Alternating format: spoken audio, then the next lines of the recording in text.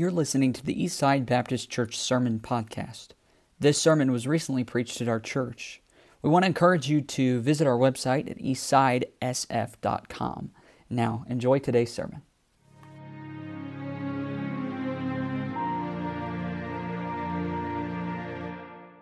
Would you turn there, Genesis chapter 22, and as you find it, we'll stand together for the reading of God's Word. Genesis chapter 22, and we'll begin reading in verse 1. And again, to our first-time guests, thank you for being here. And I hope that, one thing that we try to make a distinction here at Eastside Baptist Church is the preaching of God's Word. And we try to preach usually verse by verse through God's Word, and I hope that you'll lock in right now. Sometimes it's easy to kind of lose sight or lose focus when the Word is preached or read, but right now is the best time to lock in because God has something for us today. I really believe that if we'll just give Him our best attention. Genesis 22, begin reading in verse number 1. This is one of the climaxes in all of Scripture. This is Abraham's high point in life. And this is one of those texts that I've been anticipating for a while, and I don't want to mess it up, if that makes sense, because this is such an important truth. And all we really need to do, all we could do this morning is read it and dwell on it, and that'd be enough to learn some important lessons.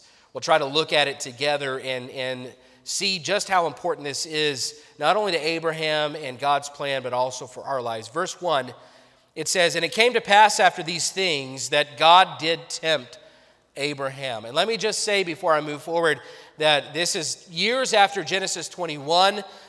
Many believe that Isaac was probably in his 20s or his late teens. We'll just assume he's around 20 years old. And when it says that God did tempt Abraham, it's not saying that God was tempting Abraham to sin. Because we know that God doesn't do that. He doesn't tempt. I will talk about that in a moment. This is a test for Abraham. This is God letting Abraham prove himself, not tempting him to sin. Look at verse 1. It says, "And he said," at the end, Abraham said, "Behold, here I am."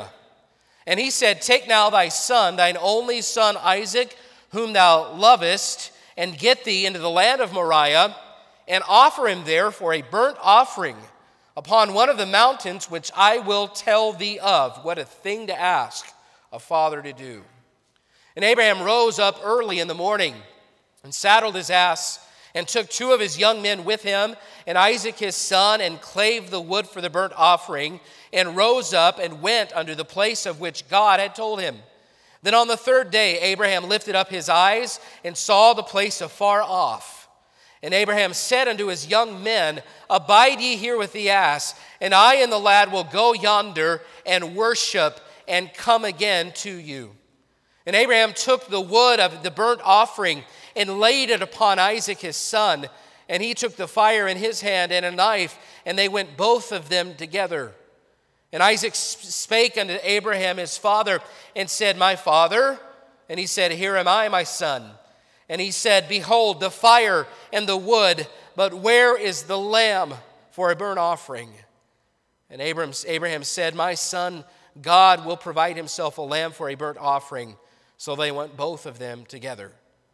And they came to the place which God had told him of, and Abraham built an altar there. Just try to imagine in your mind's eye. Abraham built an altar there and laid the wood in order and bound Isaac his son and laid him on the altar upon the wood. And Abraham stretched forth his hand and took the knife to slay his son. And the angel of the Lord called unto him out of heaven and said, Abraham, Abraham. And he said, Here am I. And he said, Lay not thine hand upon the lad, neither do thou anything unto him. For now I know that thou fearest God, seeing thou hast not withheld thy son, thine only son, from me. And Abraham lifted up his eyes and looked, and behold, behind him a ram caught in a thicket by his thorns. And Abraham went and took the ram and offered him up for a burnt offering in the stead of his son. And Abraham called the name of that place Jehovah Jireh, as it is said to this day, In the mount of the Lord it shall be seen, And the angel of the Lord called unto Abraham out of the heaven the second time and said, By myself have I sworn, saith the Lord, for because thou hast done this thing, and hast not withheld thy son, thine only son, that in blessing I will bless thee, and in multiplying I will multiply thy seed as the stars of heaven, and as the sand which is upon the seashore, and thy seed shall possess the gate of his enemies, and in thy seed shall all the nations of the earth be blessed, because thou hast obeyed my voice. So Abraham returned unto his young men, and they rose up and went together to Beersheba, and Abraham dwelt at Beersheba. What a story. What an account. It's not just a story, it's an account. This really happened. It was a test of Abraham's heart. And I would say that he passed with flying colors, wouldn't you? But when your test comes, my question this morning is, will you pass? Because tests reveal who we truly are. And no one is exempt from being tested. I want you to understand that nobody is exempt from being tested. You can be doing everything right, and God could test you to reveal your heart. And I want to look at that, how to handle our tests this morning. And I'm calling the message today, How to Pass a Heart Test. How to pass a heart test. Let's pray. Father, we pray that you bless the reading of your word. I pray that you give us you help us to have full attention to you. In Jesus' name, amen. Thank you. You may be seated. There are a few things in life more nerve-wracking than tests. And I don't know about you, but when I remember as a young man, and then I went and worked on an advanced degree later as an adult, and it never changed. It seemed like I thought, I've got this under control. I'm going back to class as an adult with 5 kids, and I'm established. But I remember the first time I took a test for working on my master's degree, and the same thing happened when I was 14 years old, taking a test in middle school. My heart rate increased. My palms got sweaty. Simple things that I knew confidently 10 minutes before were suddenly out of my mind. 2 + 2 = 4. That's easy. But when there's a clock, you start to wonder if it's a trick question. I mean, tests are hard, and some people just aren't good test takers. Maybe, would you say, I'm just not a good test taker? Maybe there's some like that in here. There's a few hands going up. And that's true. You may get a bad grade because you're not a good test taker. But I also think sometimes a bad grade simply reveals that we weren't ready for the test. Yeah, and that's what tests do. They reveal what you know. A test proves what's on the inside. And school tests are one thing, friends, but life tests are another. School tests reveal what you know, but life tests reveal what you are. And when you're faced with a health trial, your response reveals who you are. When you're faced with a financial hardship, a setback in your finances, your response indicates who you are or what you're believing in the moment. When you're betrayed by others, when you're let down and you have to respond in the right way, it reveals something about you. A life test is what Abraham was facing. And I would call this test a test of the heart. Let's consider it a stress test. I don't know if anybody else had a stress test before, and I'm getting to the point where I probably ought to think about doing one of those. They say when you get to be 40 or over, then you got to take a stress test. And I know, just imagine then that God is giving Abraham a stress test.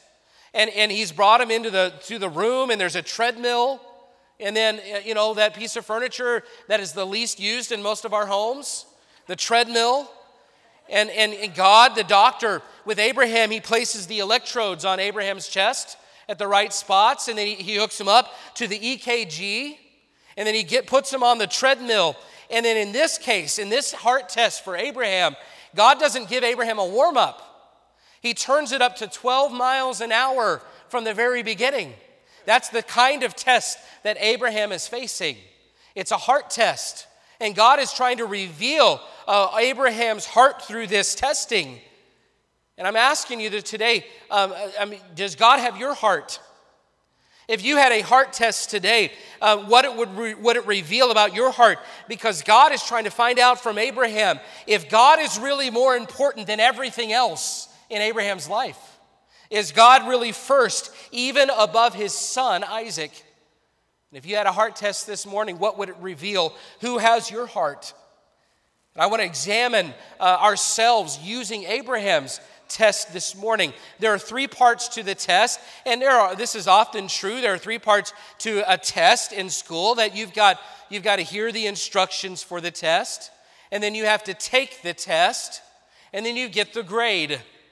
And we see all 3 of those things take place in Abraham this morning. Is that first you hear the instructions. You know, when you take a test, what does the teacher often say? The teacher often says, okay, read the instructions before you take the test. And I don't know if you had a teacher like this, but they give you a test in the test, and they put this special little instruction in there that you read all the way through the instructions, and that very last line says, okay, read through the instructions, but then write your name at the top and turn the test in because you get 100%. Anybody have a cruel teacher do that to your class before? I did too. I remember in middle school that happening, and our teacher gave us a test, and we all started immediately started filling it out. But a few of us, and I'm not going to brag this morning, but a few of us read the instructions all the way through, and it said, write your name at the top, turn it in, and you get 100%. And so while everyone else was going through the misery of taking a test and working against the clock, a few of us sat there with very easy minds and hearts because we read all the way through it. 100%. Well, Abraham's life test starts with clear instructions. Very clear. Moses, in writing this account, he's the narrator, if you will. Moses is. He makes it clear that Abraham is being tested by God. And again, James 1 says, let no man say, when he is tempted, I am tempted of God. For God cannot be tempted with evil, neither tempteth he any man, but every man is tempted when he is drawn away of his own lust and enticed. That's not what's happening here. There's a difference between tempting someone to sin and testing someone to prove them. And I had teachers like this as well, and they would give you a test, and they would make it so hard because they wanted you to fail. And to me, that's not a good teacher. I taught for a number of years, even in a college setting, and I never viewed it as my job to fail everybody, because if everybody fails, that reflects on me as the teacher, and I don't want everyone to fail. No, I viewed tests as a way to test their knowledge. Have they learned? Have they studied? Are they prepared? And God was not setting Abraham up to just fail and sin. No, he's setting him up to prove him.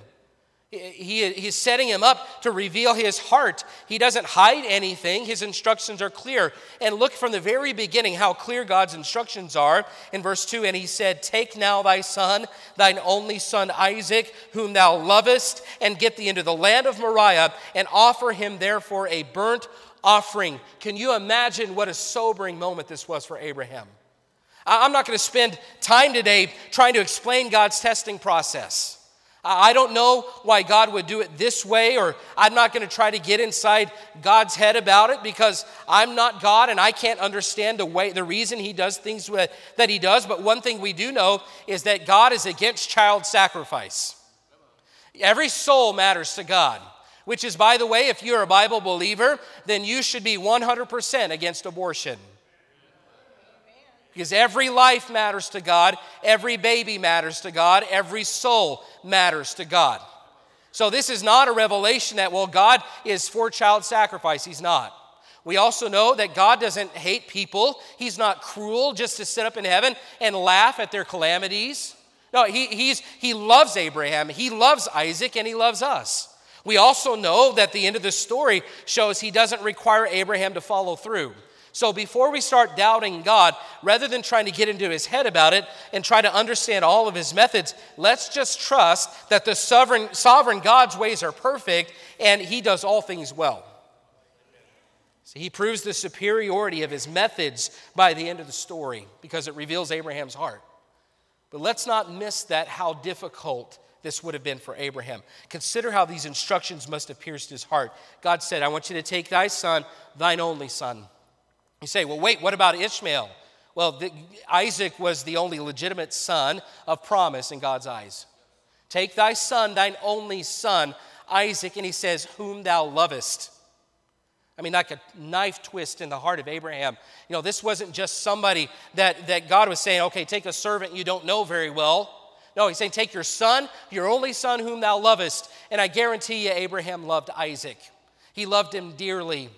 I imagine that Isaac was really in many ways at the center of Abraham's life. I imagine that he saw Isaac, as so important to him.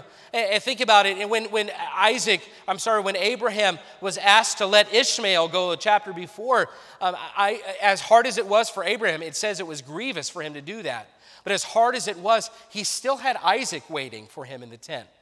Well, this time God comes and says, your only son, whom you love. In other words, I want you to take your only son and sacrifice him, and there's not another son waiting in the wings. This is your only son, the son whom you love, and the son that's at the center in many ways, I imagine, the center of your heart. Think about it. Abraham had waited decades for this son. Can you imagine how that would impact your love? It was the son of his old age. There was probably nothing earthly more important to Abraham than his son Isaac. If you've ever had a valuable possession, you know how well you take care of it. I remember my very first car. It was a 1967 Chevy Bel Air 4-door, 3 on the tree. And you know it cost me? $300. But I loved that thing. Here's how ridiculously I loved it. I would every once in a while, just because I would go to the front door and check out the front door to make sure it was still parked out front. Because it wouldn't fit in my parents' garage. And I just knew somebody was going to steal it because everyone wanted it. Nobody's going to steal that car. But when you have something that's of great value to you, you take care of it. I imagine Abraham took really good care of Isaac. Like your firstborn child, this happens with parents. That firstborn child, you take really good care of that baby. It cries in the middle of the night and you're sprinting, racing to see who can go check on the baby first. You wake up in the morning, you go make sure that baby's still alive every morning. By the third or fourth child, you're just, happy if you find them outside wandering the streets, you're just happy if they have a diaper on. That first baby though, I'm telling you, not really, okay, not really. But that first baby, you take good care and you love all your children, but that first one, you're just paranoid at times. And can you imagine, this is in Abraham's old age, this is the son of promise, and I guarantee Isaac had a large part of Abraham's heart, which makes this all the more devastating when he hears the words, go to Moriah, unto the place that I'll show you, and I want you to offer your son as a burnt offering. What kind of instructions? How difficult would these be? God's not asking Abraham for something small. He's asking of him for something of great importance. He's asking for that which likely sits at the very center of Abraham's heart, and not just something that matters to Abraham. Isaac is essential to God's plan. Isaac is the son of promise. If you'd asked Abraham, here's what Abraham would have told you. If you'd have asked Abraham, he would have told you, it's God's will for me to have Isaac.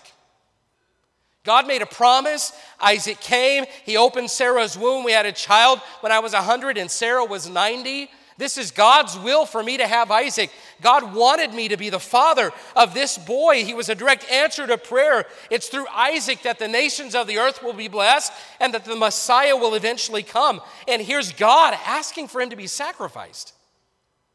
And this is the essence of surrender. God doesn't ask us for our leftovers. He asks us for our very best. And we could spend a lot of time and application there this morning, but I'm not going to hit that very hard, but I'm just asking you today, are you giving God your very best? Or does he get our leftovers in our service, in our walk with God, in our time, in our money? Is God first in our lives? The divine teacher gives us tests, and he expects us to do our very best. In today's vernacular, in today's language, he asks his disciples, Jesus says that we are to forsake family and leave everything and follow him. Not because he's cruel, not because he wants us to literally hate everybody else, but because he, as God, deserves to be first in our lives. Is he getting your best this morning? Listen, following God will involve your willingness to sacrifice that which is most important to you, even if it's a gift from God. And it's here that we start to see Abraham's heart. He listens to the instructions. God's word gets his attention from the very beginning. He says, behold, here I am. Maybe the simplest way this morning to tell whether or not God has our heart is how seriously we take God's instructions. And you know, every one of us have access to God's instructions through his book right here. And I'm asking you today, how seriously do you take God's instructions in your life?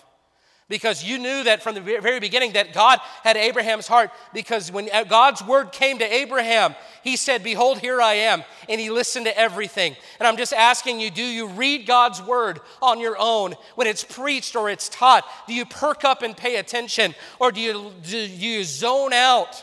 Do you tune out? Because your priority on God's word is a revealer from the very beginning whether or not God has your heart.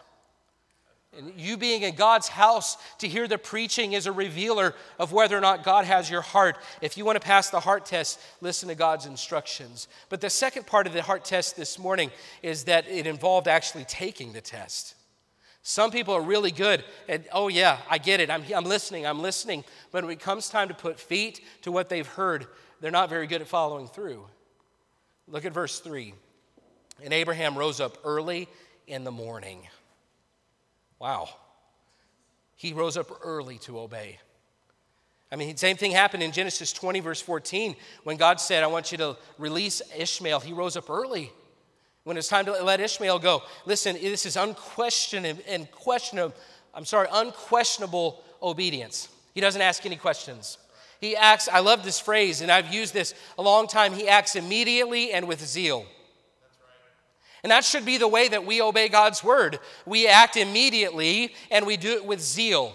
Because you can obey right away but drag your feet and make it clear that you're not happy about it. Or you can obey right away and say, no, I'm doing it right now. I'm going to obey right away. And this morning, you'll be confronted with God's word. And the question is, will you act immediately and will you act with zeal? Because it's a revealer of whether or not God has our hearts if we act immediately and we act with zeal. I'm asking you, is that how you obey? Unquestioning obedience. And it's amazing because I guarantee you, Abraham had questions. We're not told that he asks any, but I guarantee he had questions. Think about it. God's promises were applied to Isaac as the heir. This is the person that God's promises were coming through. But God told Abraham to offer him as a sacrifice? I'm sorry, those things don't work together. They're literally impossible. You understand that? They're literally impossible. God says on one hand, Isaac is the son of promise. It is through him that all these promises are going to come. On the other hand, he says, I want you to offer Isaac as a burnt offering. And Abraham is over here, and he's trying to hold on to this as the promise, and he's trying to rectify it with this as the commandment, and say these two things do not fit in the same box. They're diametrically opposed. Obedience is sometimes hard, and I'm telling you, sometimes obedience feels impossible. And there's something that God has wanted you to do for a long time, and I'm telling you, every day that you wake up to try to do it, you feel like, I can't do this. It feels impossible. And we have to, in those moments, decide if we trust our way or God's way. And Abraham certainly reveals that he trusts God's way. Let's just look at the narrative here. I want you to think about all the ways that Abraham obeys all the way through. Look at verse 4. It says, then on the third day, Abraham lifted up his eyes and saw the place afar off. You know what that means? That means that Abraham and Isaac and his young men and the animals, they walked for 3 days to get to Moriah. So can you imagine this? This is the hardest thing anybody's ever asked you to do, and you have 3 days to think about it. On that 3-day journey, do you think that in Abraham's mind, he might have tried to come up with a few ways to get out of this? Don't you think, and I'm just speculating, but if he's a human like we are, we know that he is, don't you think that was a hard 3 days? It was a very difficult journey. 3 days thinking about what he has to do, knowing what lies ahead, and trying to come up with things that would maybe allow him to get out of this. But verse 5, it says, when they got there, Abraham had said unto his young men, abide ye here with the ass, and I and the lad will go yonder and worship and come again to you. You say, well, what does that mean? I mean, that's not what God said. We're going to come back. Well, I believe that 3-day journey was the 3 days that Abraham, according to Hebrews 11, Abraham decided that God was going to have him kill his son, but that God was going to raise him from the dead. And I believe that 3-day journey gave Abraham that confidence, okay? Well, I can't change anything. I'm going to do what God says. But according to Hebrews 11, we know that Abraham came to terms with the fact that he would have to kill his son, but God would raise him from the dead. And I believe maybe right there, we hear the evidence in his voice saying, me and the child are go yonder and worship. By the way, yonder is a good southern word. We're going to go yonder and worship, and we're going to come back. We'll be back. Look at verse 6. And Abraham took the wood of the burnt offering and laid it upon Isaac his son. You know what that means? That Isaac carried the wood that would be burned to consume his body. Do you see any pictures here of Jesus Christ with a cross of wood on his shoulders, walking to Golgotha and being laughed and scorned and carrying the wood, the instrument of his own death? Here's Isaac doing that very thing. He's carrying the wood up the mountain where he'll be sacrificed. There's a type of Christ here very clearly. So he took the wood, and then it says that Abraham took the material for the fire and a knife, and they went both of them together. And Isaac spake. Can you imagine this question? Just imagine this. Isaac spake unto Abraham his father and said, My father? And he said, Here am I, my son. And he said, Behold the fire and the wood, but where is the lamb for a burnt offering? Can you imagine that question? I mean, you know what's coming. And as a father, you're going to have to take the life of your son. And he says, Father, we have everything else, but where's the lamb for the offering? And how that must have pierced the heart of Abraham. And I believe he gives an answer of faith here. And in verse 8, he says, And Abraham said, My son, God will provide himself a lamb for a burnt offering. So they went both of them together. If only he knew the prophetic value of that statement. God will provide himself a lamb, and in our own lives, God has provided himself a lamb. I don't want to get ahead of myself, but how prophetic that is. And he still, though, he says, I have faith, God will provide himself a lamb, but it doesn't mean he doesn't have to go through it. Do you see how every step of the way, Abraham obeyed? 3 days, Abraham obeyed. They get to the mountain, both of them go up the mountain, Abraham obeyed.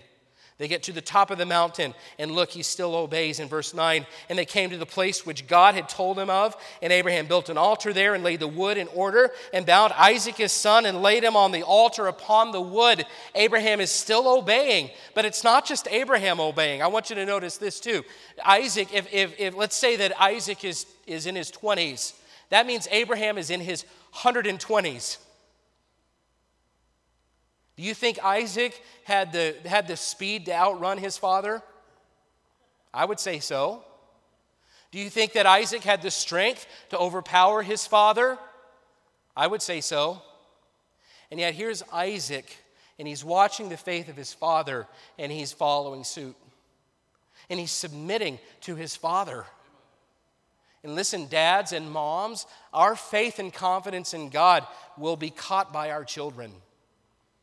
And how seriously we take God's instructions and how far we take obedience, our children will follow suit. They're watching us. And here we see an example of not just a father submitted to God's will, but his son submitted to God's perfect will too.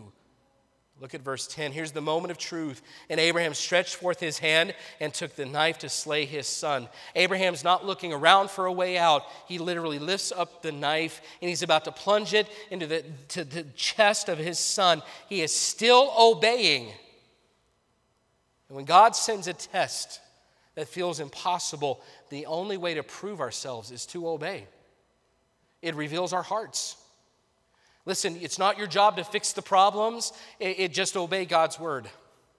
You don't have to come up with an alternative. Obey God. You don't have to figure out how he's going to work. He works when we obey. And in Abraham's mind, he said, God will provide. And friend, I just want you to see this is true surrender. And I want you to lock in right here. We're about to get to the main point. This is the point that God wanted Abraham to get to. The purpose of a heart test was to reveal whether or not God was first in his life. And we know based on Abraham's unquestioning all the way obedience that God had his heart. And it's as if Abraham came to this point where he said, I don't know how this works. I don't know how God's promises are going to come together if Isaac is dead. I don't know if God will send a lamb or if he'll make me raise or he'll raise my son from the dead. I don't even know why God would do things this way. But one thing I do know is that God has always proven himself. He always keeps his promises. He's always provided. When I mess up, he forgives. When I have faith, he supplies. When Sarah's womb was dead, he gave us a baby. I don't know how it works, but I know God, and he keeps his promises. I don't know anything except this: God will provide. That's what he says. And friend, maybe he's bringing you to a point this morning. There are things in your life that have become your focus. Blessings even. I don't even mean bad things. I mean a career. It's a good thing. But if you ever get to the point where you are living for money or you're living for your career and you're not living for God, that is revealing where your heart is. Talking about relationships. Relationships can be good, but there should be no relationship in your life more important to you than your relationship with God. Your talents, they're a blessing. Some of us don't have a lot, but we're thankful for the ones we have. Listen, those gifts and abilities are great if they're used for God, but so many people use their talents for themselves, and they leave the one who gave them the talents completely out of the equation. Children are wonderful. I'm not saying they're always well behaved. I'm saying they're wonderful. They're a gift. But parents whose children are at the center of their home instead of God and his word have things flipped around. And this could be any number of things. Listen, any gift from God can become something we place above the giver. Watchman Nee, he's a great Chinese Christian, and he wrote along these lines. He said, "We approach God like little children with open hands, begging for gifts." So he fills our arms with these things and good things, life and health and friends and money and success and sometimes recognition and a marriage and children and a nice home and a good job and the things we thank God for every day. That's what he fills our hands with. And like children, we rejoice after we receive these things, but then we run around comparing what we have to everyone else. Until one day, God comes back and he says, "Hey, I want to walk with you. I want to have fellowship with you." And we look at him and he extends his hand and we look at what's in our arms and we say, well, God, my arms are full. He says, "But I want to walk with you. I want to have fellowship with you." And you say, "Well, I can't lay these things down because my arms are full. If I lay them down, I'll lose them." And he says, "But if you want to have a fellowship with me, you have to lay them down and take my hand." And we say, "God, you're asking far too much. I can't release these things. It's too hard." But then God comes back again and he says, "If you want me, you have to let those go." And that's very similar to what happens in our lives. Listen, we take the things that God has given us and we use them against him. They become our gods. They become that which is most important. And listen, surrender is not just letting go of Ishmael. That represents our flesh. No, surrender is letting go of Isaac, which represents God's blessings. And there will be a time, and I really lock in here, there will be a time when you're tested in order to reveal where God lies in your heart. And it's not because God is cruel, but because God deserves to be first. And I'm asking you today, is he? Is he first in your heart? Abraham proved his fear of God with unquestioning obedience. He passed his test. What does your obedience say about God's position in the pecking order of your heart? Your obedience reveals what's most important to you. Your life, the way you live it, it reveals what's most important to you. So here's how to pass a heart test. You listen to the instructions and you obey all the way. And then the third part of the test comes when we get the grade.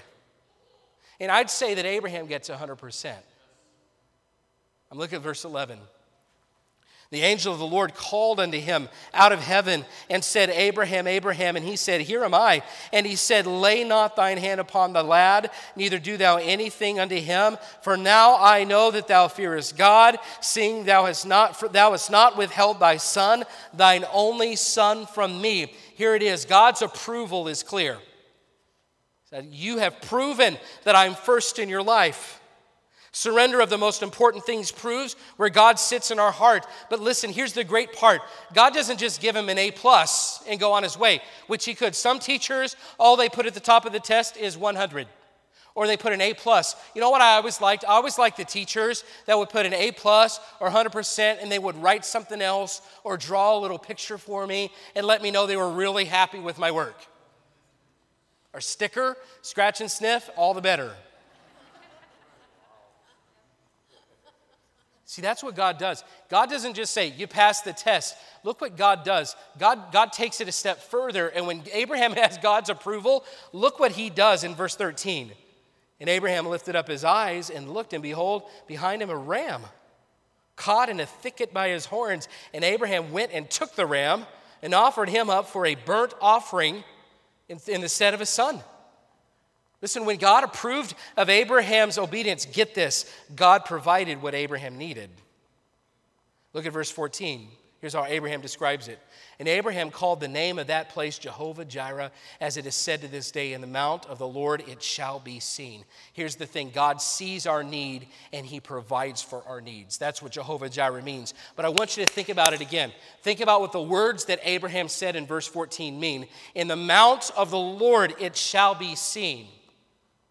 You know what that means? That means that God didn't provide a solution for Abraham until he was on the top of the mountain. God didn't provide a solution until he was obeying all the way. God didn't provide a solution for Abraham the first time he said, Abraham, I want you to go offer Isaac. And so Abraham takes a step out of his tent. And then God says, okay, here's what I'm going to do. I'm going to send a ram. No, God made Abraham walk all the way to the top of the mountain, lift the knife above his head at the top of the mountain before he sent the solution, before he provided the lamb. And here's how God works. He doesn't just provide if we take one step. He provides once we obey all the way. On the top of the mountain, the lamb shall be seen. And listen, we fall into thinking that if we've taken one step, boy, we are sure important. And I've done some really good work for God. No, he's looking for all the way obedience. And once we obey all the way in the top of the mount, once you get to the mountain, that's when he provides the ram. He didn't send a ram at Abraham's first step out of the tent. He didn't send a ram during Abraham's 3-day journey. He sent the ram when Abraham was on top of the mountain, lifting up the knife, ready to plunge it into his son Isaac. And part of our failure is thinking God's obligated to give us answers after our first step. No, his provision comes after we've obeyed all the way. Stop assuming that God will provide before you've obeyed. He doesn't. I mean, he could. But according to this text right here, that's not typically how he works. He's wanting to see if we're fully surrendered before he gives us our provision. Surrender means full obedience in all the way. It means not just saying that God has our dearest heart treasures, but obeying clearly enough to prove it. We obey, the Bible says, then we understand, according to Psalm 111:10. And listen, once we've unquestionably obeyed, there's no distance that God isn't willing to go to meet our needs. You understand that? In case you doubt it, let me just ask you this. What's your biggest problem? You say, well, I've got a long list. No, what's our biggest problem? Our biggest problem is a 3-letter word called sin. And did God provide a solution for that? Absolutely. He sent his son, Jesus Christ, as a substitute to die in your stead, if we'll use the language of Genesis 22, to die in your place on a cross for your sins. And if you place your faith in Jesus Christ, he'll save you from your sins, and he'll take you to heaven for eternity. It's that simple. Listen, if God was willing to go to those lengths for our sin, our biggest problem, do you really think there's anything else in your life that he's not able to handle? If God saw your need when it comes to sin and he provided for that need with the lamb slain before the foundation of the world, do you really think there's anything else in your life he won't provide if you surrender it to him? I mean, Paul wrote it this way, he that spared not his own son but delivered him up for us all, how shall he not with him also freely give us all things?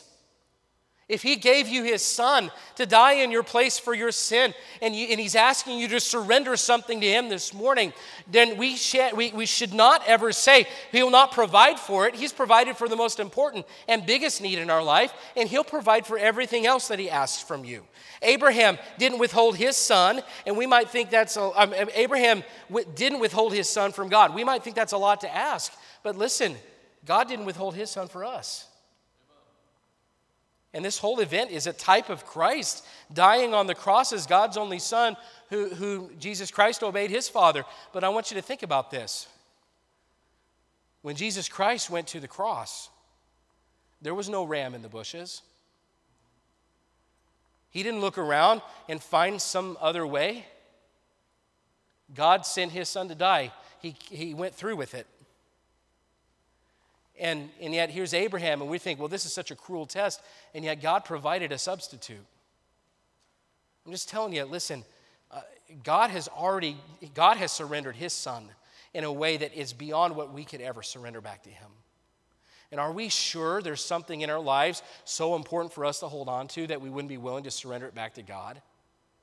The one who has provided the lamb to die in our place for our sins? Are we sure that the things we're holding on to really matter that much when he was willing to send his son to die on a cross for us? You might say, well, I can't surrender my Isaac. I'm very attached to it. You say, my family is my Isaac, and I love my family. And boy, I don't know, and it's a good thing. You should love your family. But I know Christians that their family holds them back from serving God like they should. And, their family determines where they go to church, or their family determines how often they go to church. When family comes into town, they don't go to church. And sometimes, as good as family is, listen, Jesus Christ even said, you can if you're going to be a follower of me, you've got to forsake your family. You got to make your love for me look like hate, and it's not real hate. He's saying that you should love me so much that everyone else comes in second, third, fourth, fifth place, but I'm absolutely first. And listen, here's the thing. Sometimes we're afraid to surrender those things, those relationships, but I'm telling you, once we do, he provides in the top of the mountain. Once you take the steps of obedience all the way, he provides in ways he never thought he could. And he might even make those relationships even sweeter because he's first and he's given you grace to help with all those other things. So you would say, well, it's really hard for me to lay my Isaac down because my Isaac are my plans. And, I have plans. I think about young people. Listen, making plans is great. It's great. But if your plans are your Isaac and you're unwilling to lay those down for God, then your plans will never be as good as God's plans. And it may be time for you to say, no, this is an Isaac in my life, and if God wants me to do something different, I will lay my Isaac down. And you say, well, my Isaac is my comfort zone. And we all appreciate comfort, but surrender means we're willing to follow God in spite of comfort. And there may be a heart test coming, and I'm asking, will you obey if the Lord leads you to become a better witness and more bold? Will you be willing to surrender if God wants you to start a bus route here at Eastside?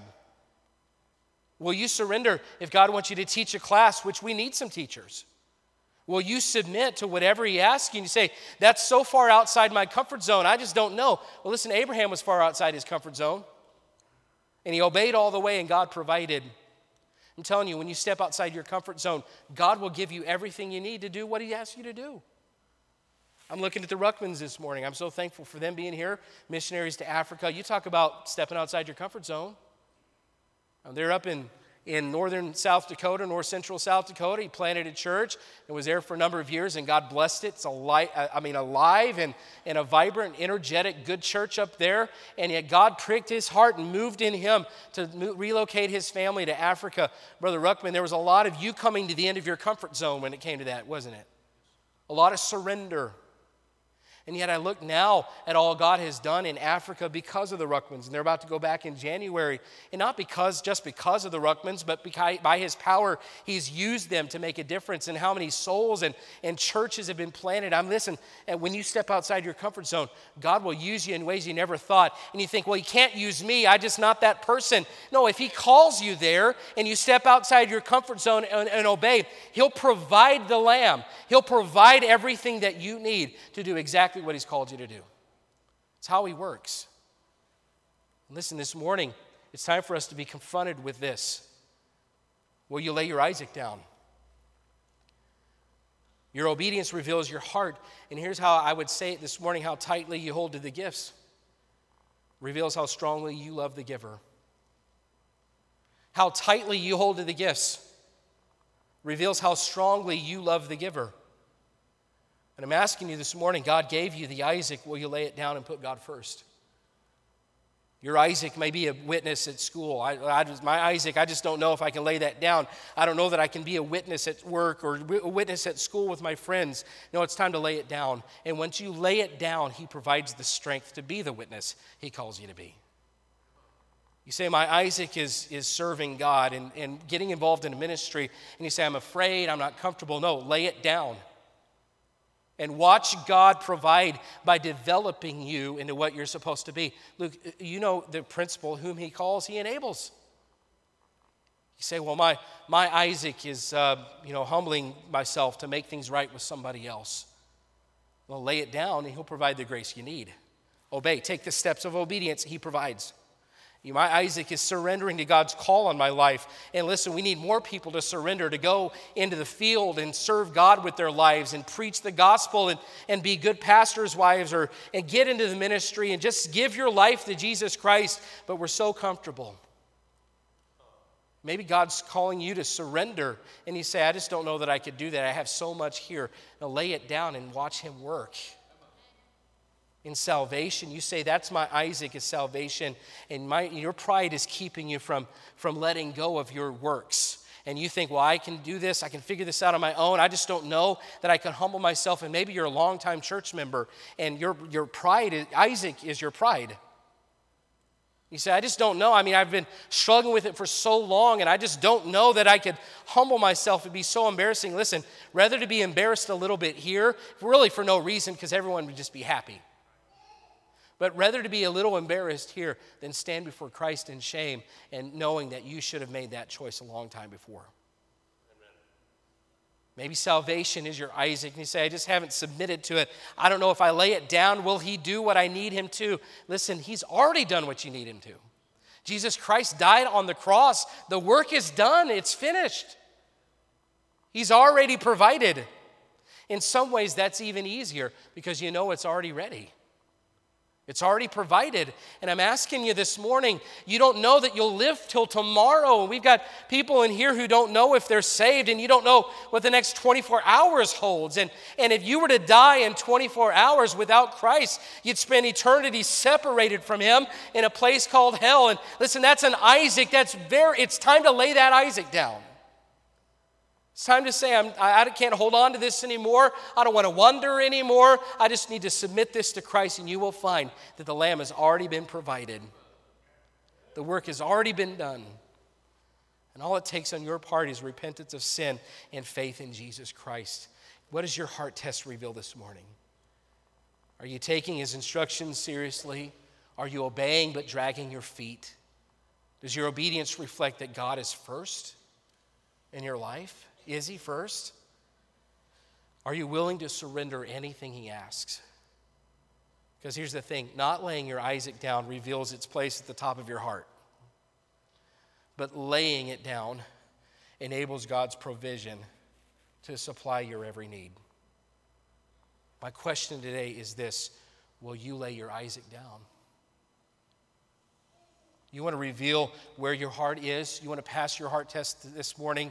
Then whatever it is in your life that you have not been willing to submit to God, it's time to lay it down. Don't hold back. Don't think, well, I've got this and this. No, lay it down. And we're going to do something different at the end of this sermon here. I've asked my daughter Olivia, my girls are going to sing and play a song that they sang a few weeks ago. So I'm going to ask them to get into place at this time. And the song is called Lay Your Isaac Down. The day I laid my Isaac down. And the purpose, the point of the song is, have you surrendered everything? Have you laid it down before the Lord?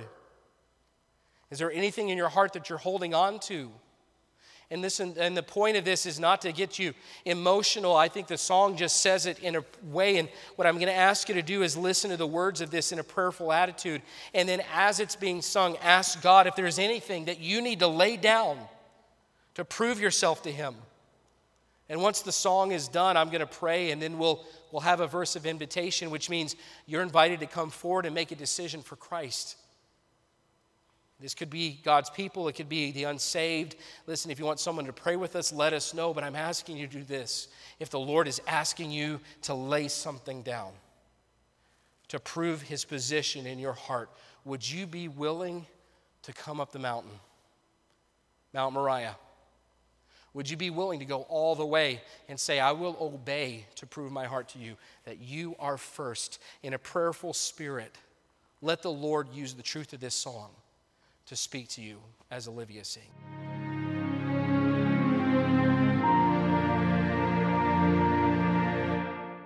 We want to encourage you to visit our website at eastsidesf.com.